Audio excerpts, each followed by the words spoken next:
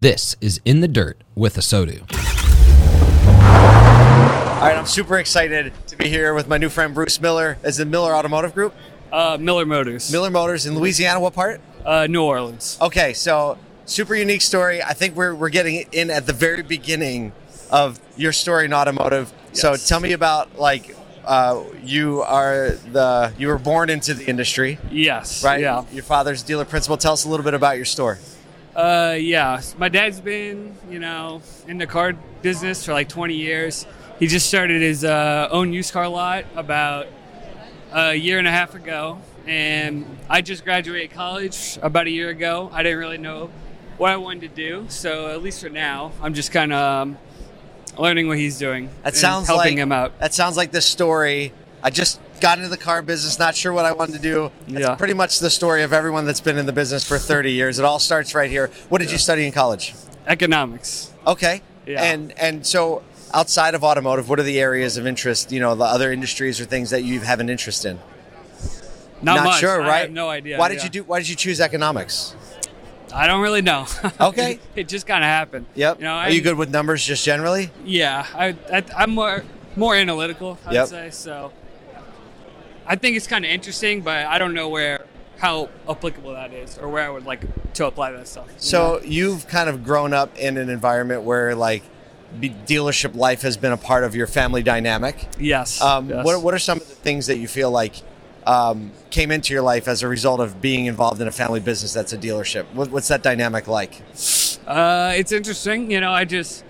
My dad's has always just been on the phone. I've heard him talk about the car business and his strategy for feels like my whole life at this point, So I feel like as he's actually trying to teach me these things, I feel like I already have some understanding. Of course you do. Just absorption, picked up on it. right? Yeah, exactly. So what is? I mean, we could. Your dad's over there having a conversation, but we'll ask him maybe later. But what is your perspective on how your dad looks at treating people within the organization, treating customers? What are some of those things that you've picked up?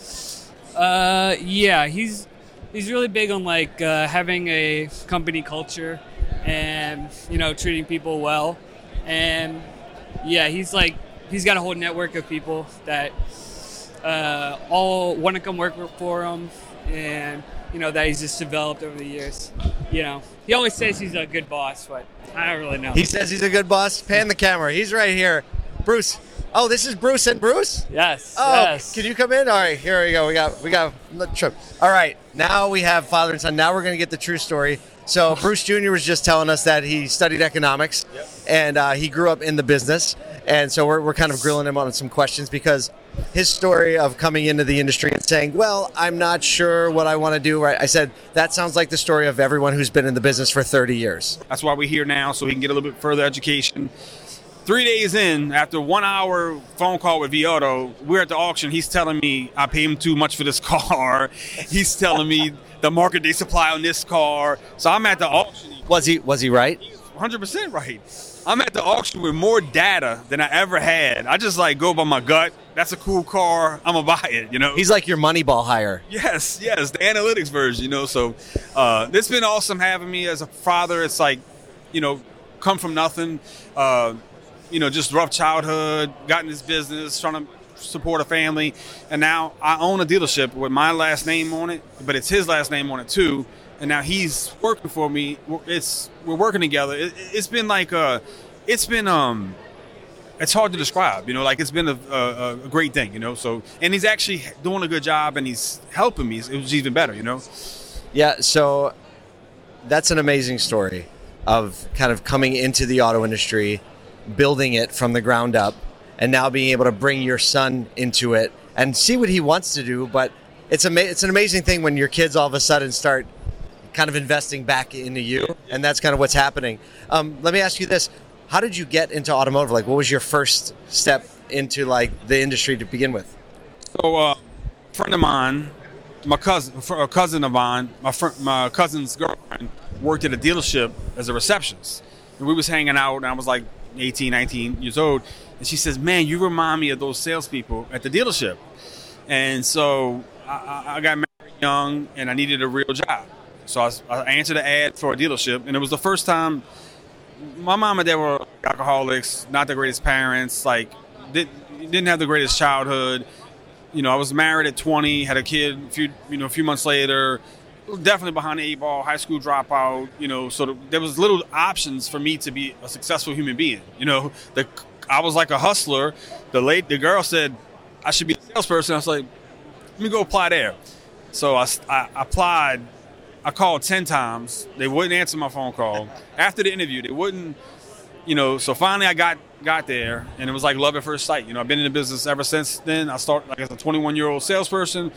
I was a 22-year-old salesperson a year, 23-year-old finance manager, 25-year-old used car manager, 29-year-old director of 3 used car lots, 32-year-old GSM of the biggest Chevy store in New Orleans, 38-year-old operations managing 5 variable operations. And then as the pandemic happened, my partners let me go. We fought about people, how to treat people.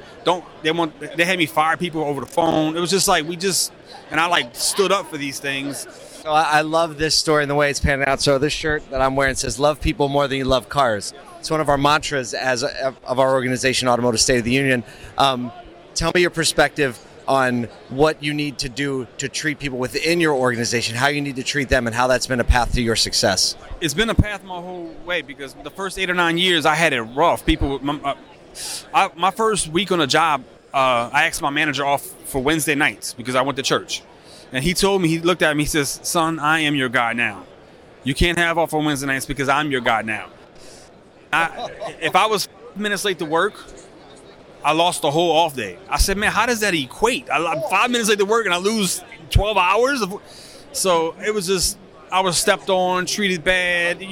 Back in my day, you had to really want to make it, because the odds were stacked against you. Nobody wanted you to make it. Nobody was helping you make it. So I just knew that, like, ain't no fun when the rabbit has the gun. When I got the gun, I invested in people. I poured. Wait, what was that saying? That's some Louisiana stuff right there. Ain't no fun when the rabbit has the gun. Ain't no fun when the rabbit has the gun. Yeah. So now since I had the gun, I was able to like invest in people. I realized that I was always a good car guy, but at some point it clicked on me. It says, man, I'm not just selling cars. I'm leading people. I'm managing people. And so I would like be concerned with them. I'd invite them to my church. I would like help counsel with them. I would like pour into them. And I have so many people that, you know, work for me over the last 20 years that are in prominent positions. I get text messages routinely once every few weeks. Man, thank you, Bruce. I owe a lot to you. I cared for them. You know, I always like brought the team together, and I took my team to Pelicans games. I took my team to, you know, I always had events and always like, you know, so Christmas parties, things like that, you know. So, well, I'll tell you what. I love it when we find our people, because this, what you're saying, and the mentality that you have is the very similar mentality that we see among some of the very, very, very best dealers in the country. We got 2 Bruces, father, son, Gen 1. Gen 2 is just starting, but you heard it here first. This is the Rising Star. Thank you so much for giving us a few minutes of your time. Well, thank you. Thank you for listening to In the Dirt with ASOTU. We love the automotive industry and the people who make it run day in and day out. We would love to connect with you more through our Daily Dose of Fun, a free email that you can sign up for at asotu.com. That's ASOTU.com. We put our heart and soul into it every day. Thanks again for listening. Join us next time for more conversations in the dirt with ASOTU.